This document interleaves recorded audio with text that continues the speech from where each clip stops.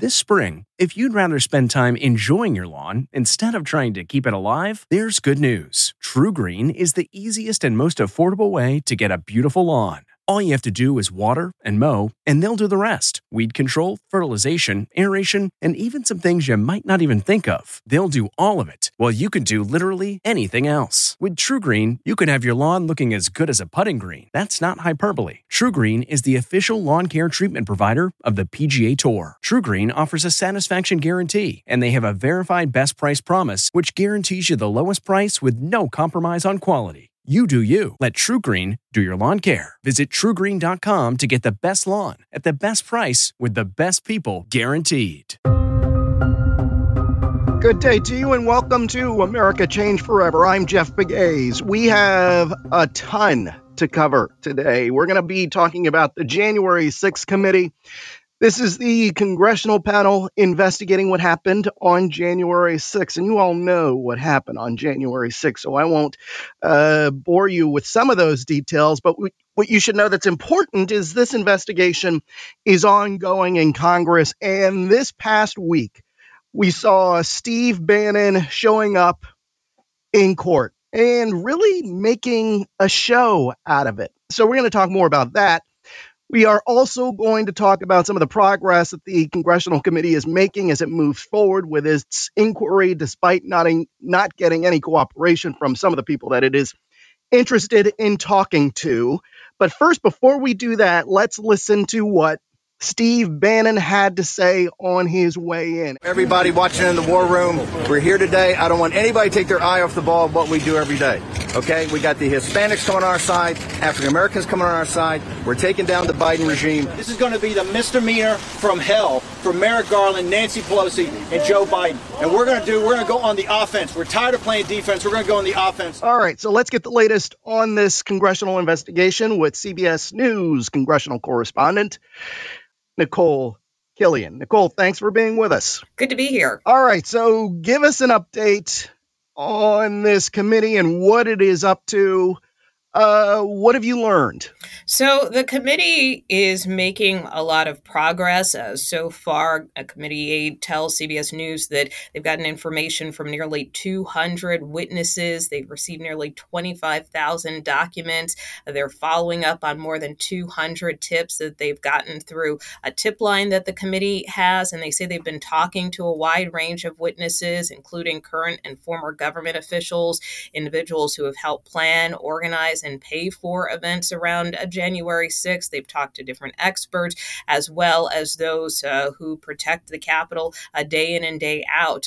So at this point, the committee feels that they are winning cooperation from a lot of individuals. That being said, there are a number of individuals who have not been cooperating with the probe, namely Steve Bannon, which you mentioned at the top of the show, which so far has really received the most severe punishment as a result for not cooperating with the committee in the sense that he was charged with contempt of Congress. Obviously, that process has to play itself out through the judicial system as to whether or not he will be held to account to those charges, whether or not he will face any fines or jail time. But just the stain of that contempt of Congress charge is really the stiffest penalty that's been imposed through the committee and through the House of Representatives. And of course, now the committee is threatening potential contempt charges to other individuals who have been less than cooperative with their probe, including former White House Chief of Staff Mark Meadows. They've also been trying to get more cooperation from a former DOJ official, Jeffrey Clark. So while they are trying to still work with those individuals, they aren't ruling out taking stiffer action further down the road. How would you characterize Steve Bannon's behavior earlier this week when he turned himself in? Well, you could see from the time that he stepped out of his vehicle that he played to the cameras. It almost seemed as if he had an entourage with him, that he had his own camera crew, so much so even our own camera crews were blocked from getting a shot of him going into court. And, before he did walk into court, he turned around to the camera that was shooting him and, kind of spouted off these guests and, some topics that he he was going to be talking about on his podcast. And, he talked about this whole instance of his case is all noise and not signal. And so it was hard to understand exactly what he meant by that. But after the court hearing, he and his lawyer did address reporters and continue to make the argument that we have heard for some time, which is that they still continue to believe that Steve Bannon should be protected by executive privilege, even though he is a former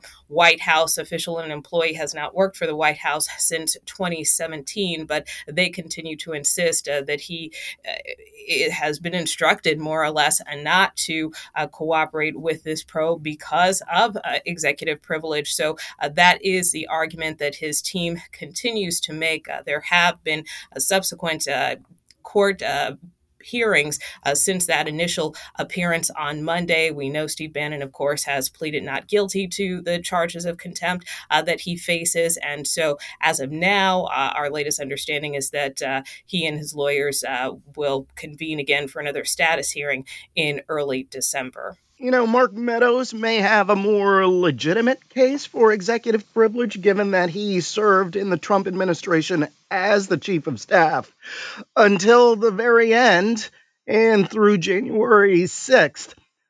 So what do you think the committee ultimately is going to do with him?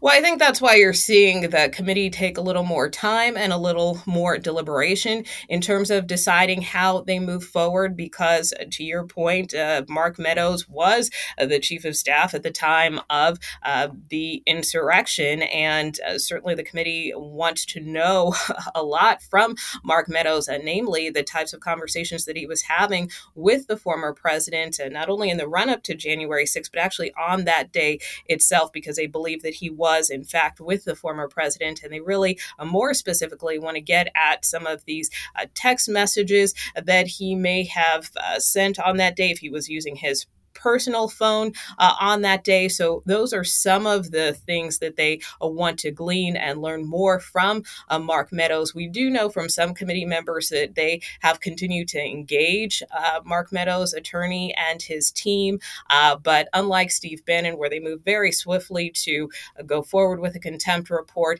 in this instance with Mark Meadows, we thought that may happen this week, but it appears they may be deliberating a little bit more. Certainly, some members do feel that he should be held to account if he's not complying with the committee. They feel that this case with Steve Bannon is an example to show other witnesses out there that this committee does mean business, that they will take further action against individuals who don't comply. So that threat of contempt still lingers for Mark Meadows. But again, the committee seems to be moving a little more with a little more deliberation on this one.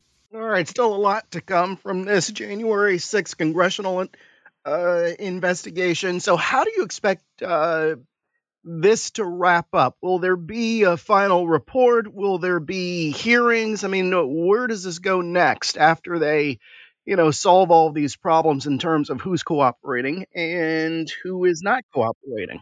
Well, so far, the only hearing the committee has had, the only public hearing they've had was that initial one back over the summer with the police officers, 2 from the U.S. Capitol Police and 2 from the Metropolitan Police Department here in Washington. And so it's unclear if they will hold additional hearings. They have indicated that they may or they would like to, but we do know that they are working towards some type of comprehensive report sometime next year. That timetable is still unclear in terms of whether that will come down early in the year or later next year, but that is what they're working towards. In the more immediate near term, what we're watching is that the committee has issued a number of subpoenas for additional former White House officials, including former White House Press Secretary Kayleigh McEnany and former White House advisor Stephen Miller, former Vice President Mike Pence's national security advisor. So there are some deadlines coming up for those individuals in the next couple of weeks in terms of turning over documents and also in terms of sitting for deposition. So we will be watching that closely to see if those officials cooperate. Some other officials who have been subpoenaed also include some of the former president's campaign officials, one of his former campaign managers, Bill Stepien, one of his former spokespersons and advisors, Jason Miller. So those are individuals we're watching going forward to also see whether they comply, whether they cooperate with the committee, or whether they don't, and the committee starts to move down that path of trying to take further action. Furthermore, you also have a hearing coming up at the end of November, and this will be about this trove of documents from the National Archives, which has been really a source of contention between the former president and the committee. The former president wants to block the release of these documents. It's about 700 documents, includes call logs, visitor logs, speech drafts, memos. And so the Biden administration has made pretty clear that they're okay with these documents being released. They don't think that executive privilege is justified, given the gravity of what happened on January 6th, but the former president is arguing otherwise. So there will be a major hearing coming up at the end of November related to that case. So those are the two big things to watch going forward. All right, look forward to that in your reporting. Nicole Killion, CBS News congressional correspondent, thank you. You bet. Matt Miller, former DOJ spokesperson during the Obama administration. He served under Attorney General Eric Holder. Matt, thanks for your time. Thanks for having me. All right, so based on what you saw this week with Steve Bannon appearing in court, you've been at the highest level of the Department of Justice. What kind of thought process goes into making that kind of a decision by an attorney general? I think this case is actually a lot simpler than people have made it out to be. And I say that after having read the indictment. Steve Bannon has tried to make this a case about executive privilege, which does cause some complicated problems for the department. I mean, the department has taken historically a pretty aggressive view of the president's ability to assert executive privilege.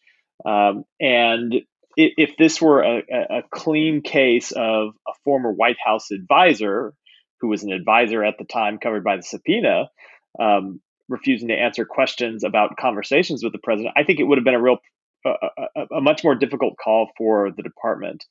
But the way Bannon handled it, not showing up at all, not saying, I will answer questions about some things that have nothing to do with conversations with the president, but withhold information about things over which the president has asserted privilege. If he had done that, it would have made it more complicated. But because he just blew the committee off entirely, I think it made it pretty easy for the department, starting with the U.S. Attorney's Office, but going all the way up to the Attorney General, to say, this is just a clean-cut case that we can prosecute without getting fully into the more complicated, legally tricky questions around executive privilege. But isn't that, based on his performance going into the courthouse, isn't this what Steve Bannon wanted? He wants a show. He wants an audience. Clearly. No, I think he does want a show and he wants an audience. Look, the thing he wants most is relevance. He wants to be a relevant player in the MAGA universe and insinuate himself as close to the former president as he can. And that's what he's wanted basically since he got thrown out of the White House in 2017. And this is a way for him to do that. But just because Steve Bannon wants this doesn't mean that the department should shy away from doing it. They still have an obligation, number one, to enforce the law. And I think they have an especially high obligation in this case to send a message to other witnesses that defiance of lawful subpoenas will not be tolerated and it'll be prosecuted. I think this prosecution is about much more than Steve Bannon. It's about all the other witnesses who have been subpoenaed by the committee, who are trying to make their own calculations about whether they cooperate or whether they stonewall. Yeah, but there's no way, right now on the radar in terms of whether they're going to cooperate or not is Mark Meadows, former chief of staff. I don't foresee the Department of Justice treating Meadows or even Congress treating Meadows like it did Bannon. Yeah, look, Meadows has been much smarter in the way he's approached this. He hired an experienced attorney who knows how the department works and knows executive privilege issues well. He's engaged in some back and forth with the committee. We don't know the details of whether he's offered to testify about some things and walled others off. But he's at least gone through the back and forth process that courts want you to do in these type of cases. And if Congress does refer him for contempt, it will because of all that, because he was not just in the White House at the time, but the most senior staffer around at the White House, it would make a call much harder for the department about whether to prosecute. But I think we lose sight of the fact that witnesses from inside the administration are not the only ones that the committee has subpoenaed. Yes, they've subpoenaed Mark Meadows and Stephen Miller and other people who were in the White House who might have credible executive privilege claims. Although I think ultimately those claims could be defeated in court, but prosecuting is a somewhat different question. But the committee has also subpoenaed Bill Stepien, the president's campaign manager, Jason Miller, someone who worked for his campaign, John Eastman, an outside advisor, Michael Flynn, who, like Bannon, hasn't worked for the White House since 2017. So there are a lot of other witnesses who are in a similar situation to Bannon in that they have very weak executive privilege claims, if they have them at all.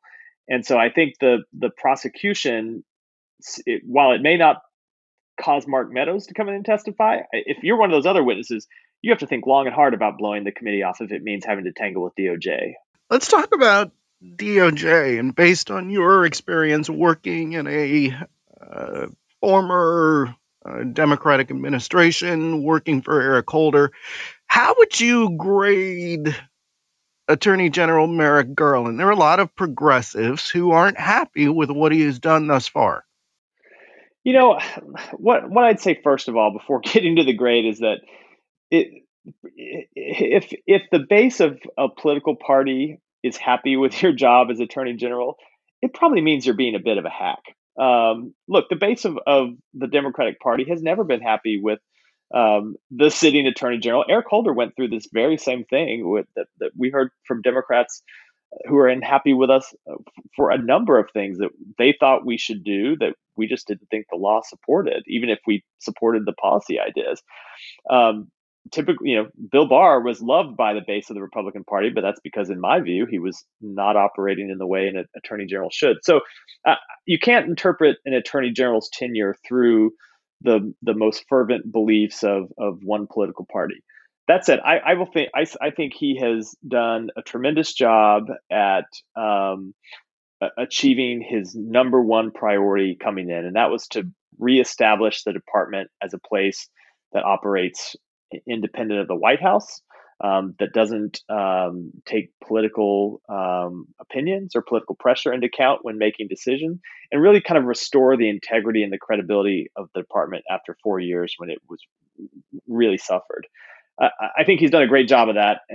And look, he's going to that doesn't mean his decisions aren't going to be questioned. He's not going to be criticized, but I think he's operated with real integrity, and that was the most important job, bar none.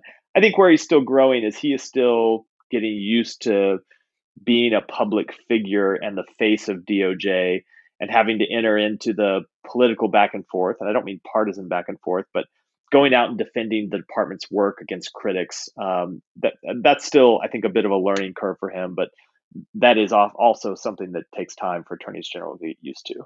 Yeah, do you just avoid those kinds of discussions and just keep your head down and plowing ahead, following the law? Well, you can't avoid them. I mean, that's what everyone wants to do. But if you avoid criticism, let me put it this way.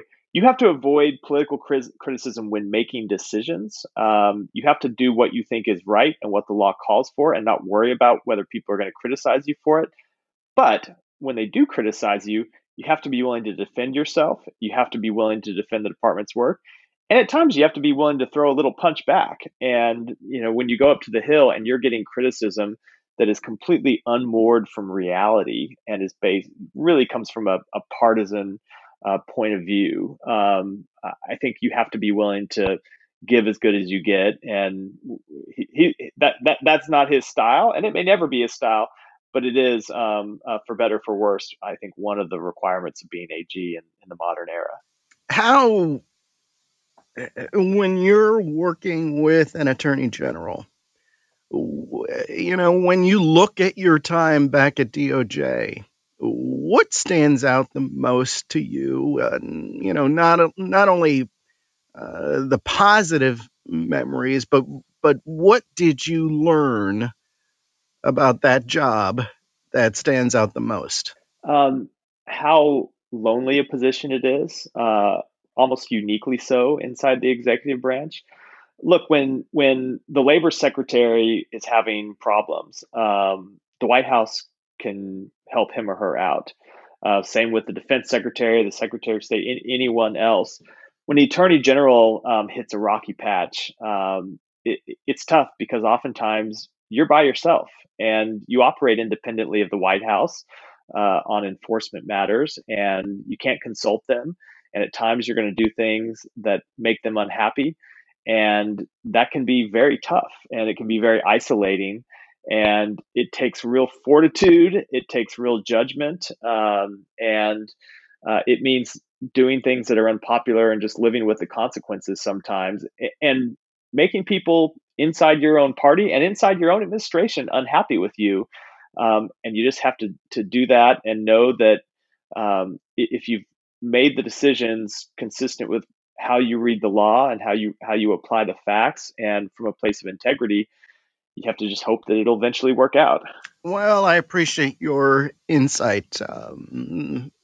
That was valuable, what you just relayed to the listeners. And as someone who covers the Department of Justice, that kind of analysis really gives a kind of insight that you don't often get about the Attorney General in that job in any administration. Yep. Matt Miller, thank you. Thanks for having me.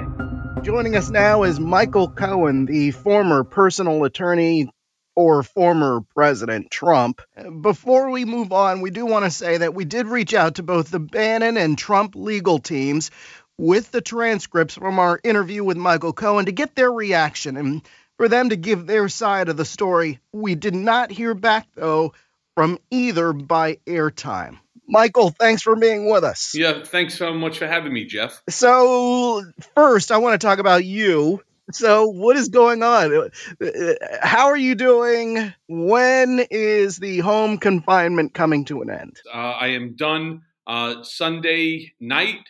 Monday, first thing in the morning, I will be taking myself down to 500 Pearl Street, where I will be bringing my release papers to, I'm not 100% sure which floor, having them executed, and then I am released. All right, well, the timing is good. I'm sure not soon enough for you, but at least it comes before Thanksgiving. Yeah, let's not forget about the 3 previous Thanksgivings, right? I mean, this has not been a short stint, even in home confinement for me. I will have now served my time, which was a 3-year sentence by Judge Pauly. We can go into, I have no idea how he came up with that sentence, but I have now been on home confinement for 18 months. So, when people say to me, oh my God, 3 days, you're so close. Yeah, I am extremely close, and I am extremely thankful that I will be able to celebrate Thanksgiving out of my home, out of my apartment here in the city with my entire family. But I have done 18 months in home confinement, which is very difficult. Now, interestingly enough, very much like at prison when I was in Otisville for the 13 and a half months, the most important thing is that you actually keep yourself busy, that you schedule yourself. And while I'm entitled to go out 2 hours a day to walk around the park or in that general vicinity, I also spent an hour a day in the gym. But more than that, it's how do you then deal with the 22 hours, the 21 hours that you have remaining, basically confined to the to the 4 walls of your apartment. And the way that I did it is, I created a podcast, Mea Culpa, which by coincidence happens to be a top 3% podcast on all Apple News podcasts. We're doing like crazy numbers, 1.3 million downloads. So that was one. Of course, finishing my book, Disloyal, which turned out to be a #1 New York Times bestseller for a month. We sold about 1 million copies, give or take. And working on a second book, which I'm going to call The Department of Injustice, that really does a forensic dissection. And I'm just trying to keep, and then doing, podcasts or live streaming events like yours, media events, media appearances. I'm just trying to keep myself busy until I'm free to really start my life all over again. Well, let's talk about, and just so the listeners know, you and I go back years now. Because of your association with the former president, let me ask you this. Remind our listeners, what were the charges that ended up landing you in home confinement, and Otisville for that matter? So there were 5 counts of what Judge Pauly, I pled guilty to, was 5 counts of tax evasion, which never happened. There was 1 count of campaign finance violation as it related to Stormy Daniels, which, of course, as I had stated, was done at the direction of and for the benefit of Donald J. Trump. There was 1 count of campaign finance violation for his affair with Karen McDougal, another scenario that I got no benefit out of in any respect. I'm certainly not the one that was having the affair on my wife. And then there was 1 count of lying to Congress. There was a misrepresentation count based upon a HELOC violation, which is a home equity line of credit. Another absolute nonsensical charge that they threw at me and they threw it at me with the full force and the full weight of the Southern District of New York. This Tom McKay, this Nick Ruse, Andrea Griswold, Jeffrey Berman, Robert Kazami, all of them. Now, what's interesting is that they all went on to like 7-figure white glove firms, whereas, there's actually 2 that stayed, or 3, but out of the 8, 5 of them ended up, and yet I pled guilty to a 1-page information. It wasn't even a case. I was given 48 hours to either plead guilty or they were filing an 85-page indictment against me that was going to include my wife. Now, I'm married now 27 years with the same woman for 29 years. And there was not a chance in the world that I was going to put her at risk.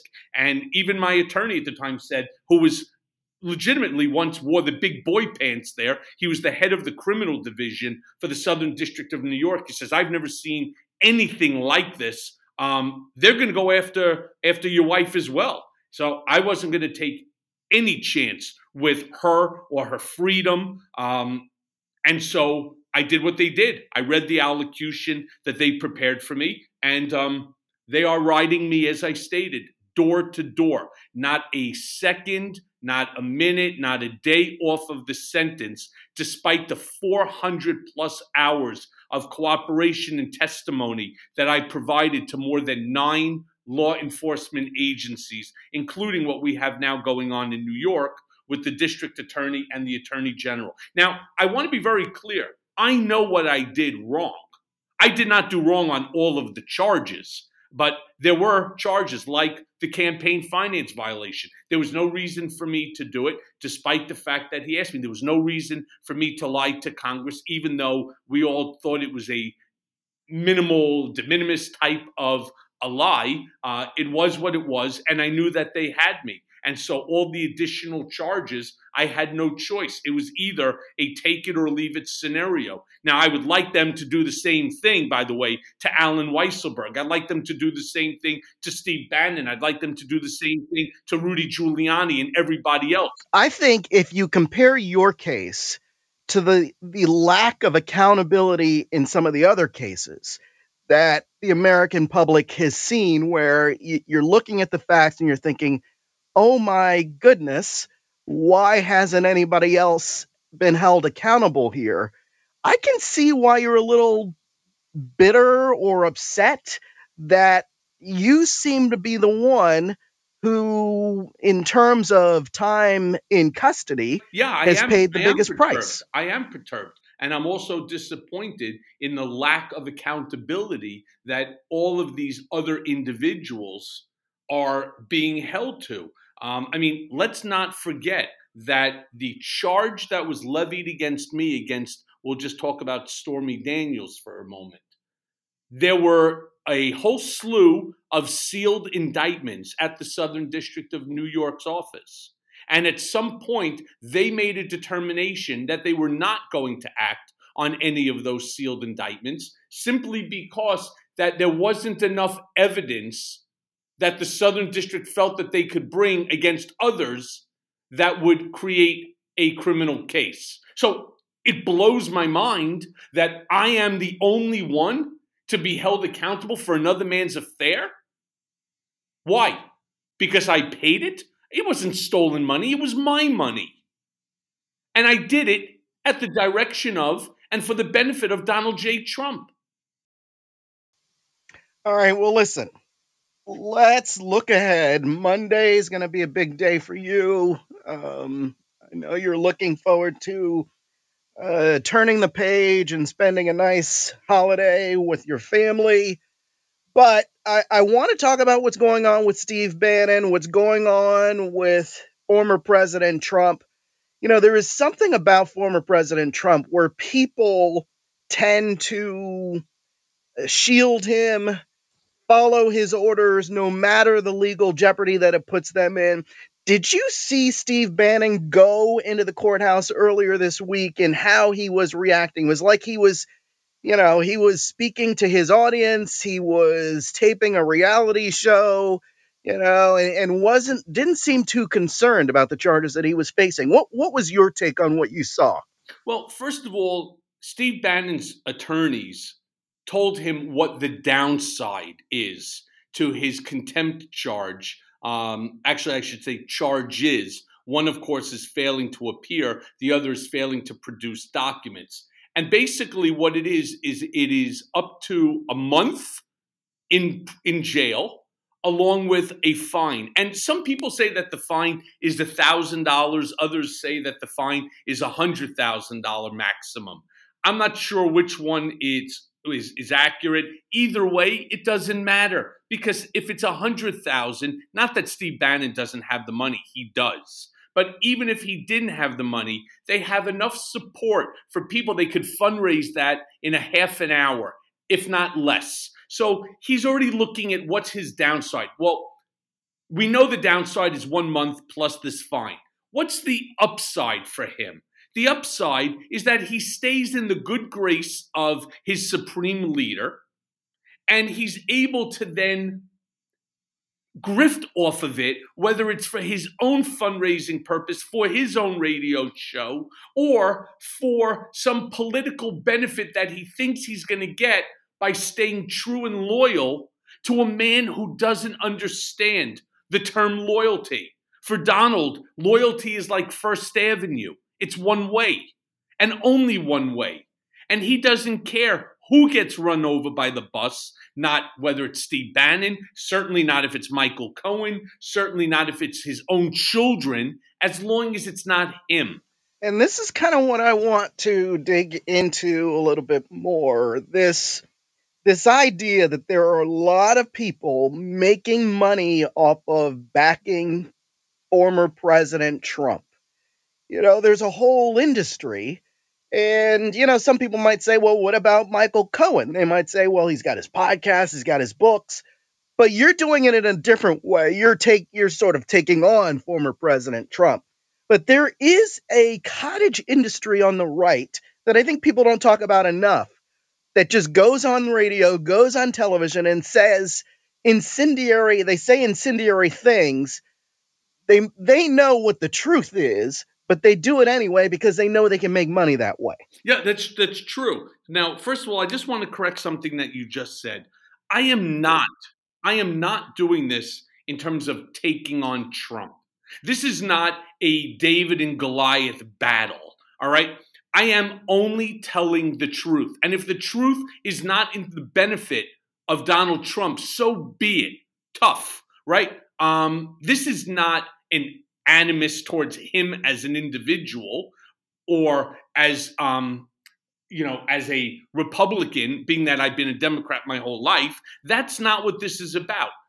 I ended up, in essence, serving time because Donald Trump cast me as a convicted liar. And I want your audience to understand what my lie was to Congress. The lie was the number of times that I spoke to Donald Trump about the failed Moscow real estate project. I stated to Congress that it was 3 times over a period of like 3 months, when in fact it was 10 times over a period of 7 months. That's the big lie. Now, the fact of the matter is what Donald and the Republicans do, and they do it very, very well, is that they come up with these monikers, right? Lion Ted, Low Energy Jeb, Little Marco, and convicted liar Cohen, right? These are the things that they do. And somehow or another, because it's said so many times, whether it's through print media, through television, or Donald just doing it on his Twitter when he had it, it sticks. And I want people to understand my big lie was the number of times that I spoke to Donald about this Russian relationship that we were working on for a hotel condominium tower in Moscow. That's what it's about.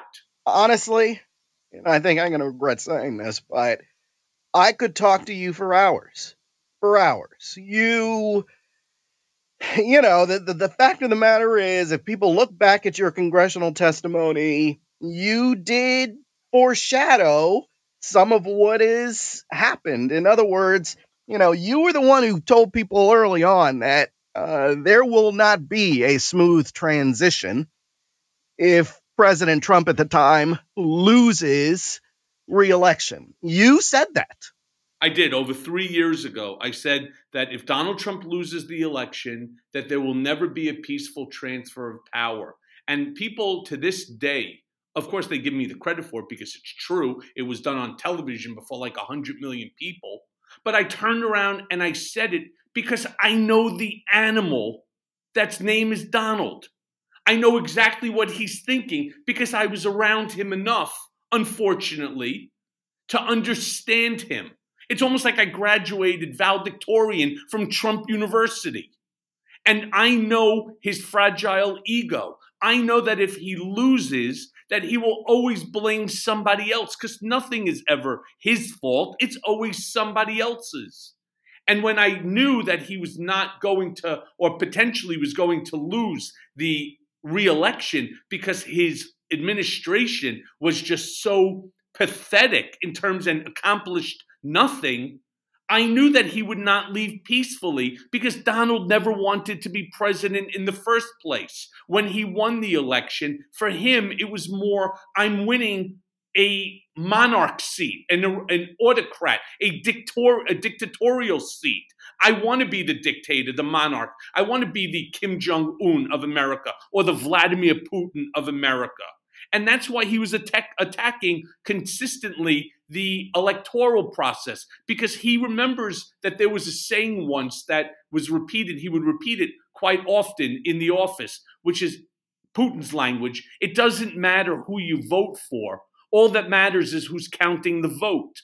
So his feeling is if he could control who's counting the vote, and of course, like Putin, he gets 92% of the vote, well, he stays president or dictator forever. It's, as someone who was at the Capitol on January 6th, it's still hard to believe that happened.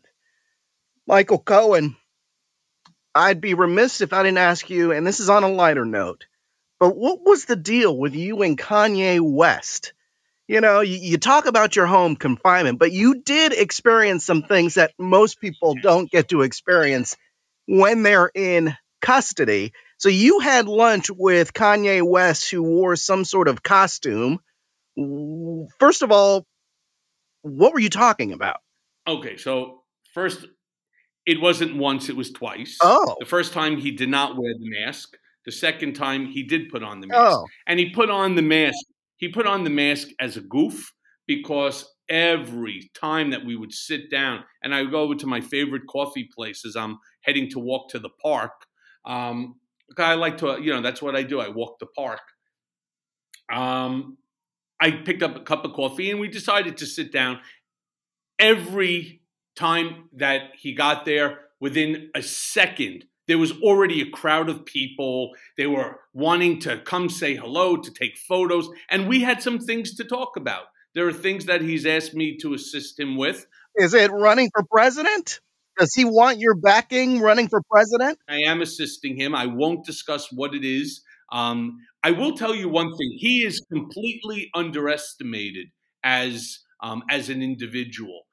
The man is really incredibly popular. I mean, just the number of people that came over in a split second. And so what he did is he put on the mask, then he put on a pair of sunglasses and a hat over it. It was a little odd, but he was doing it so that new people wouldn't recognize him after we got rid of the old people. But he's a very, very bright guy. He's really creative and he thinks so far out of the box that, it takes me a couple of minutes to try to actually fully understand what it is that his ultimate goal is. I mean, he's really a very interesting person and a very forward thinker. All right. Somehow during this broadcast today, we've gone from talking about January 6th to talking about Steve Bannon to talking about former President Trump to talking about Kanye West. And we'll end it there. But hope to have you on soon. That's what happens. That's what happens when you get stir crazy sitting 21 hours in an apartment. Well, you do take your breaks and walk through the park. I mean, we can talk more about the home confinement later once you get out. So, listen, I appreciate your time. Well, and I appreciate you, and I appreciate our long, long friendship. I really appreciate the opportunity to join you on your show and look forward to doing some more things with you down the road. That'd be great. Michael Cohen, thank you. That is it for this week's America Changed Forever. You can download previous episodes wherever you download your podcasts. Also, you can follow me on Twitter at Jeff Pegues CBS, where you can send program ideas. What do you want us to look into? And follow me on Instagram at Jeff Pegues 6. My thanks to Paul Woody Woodhull and District Productive. I'm Jeff Pegues, and that is how America changed forever.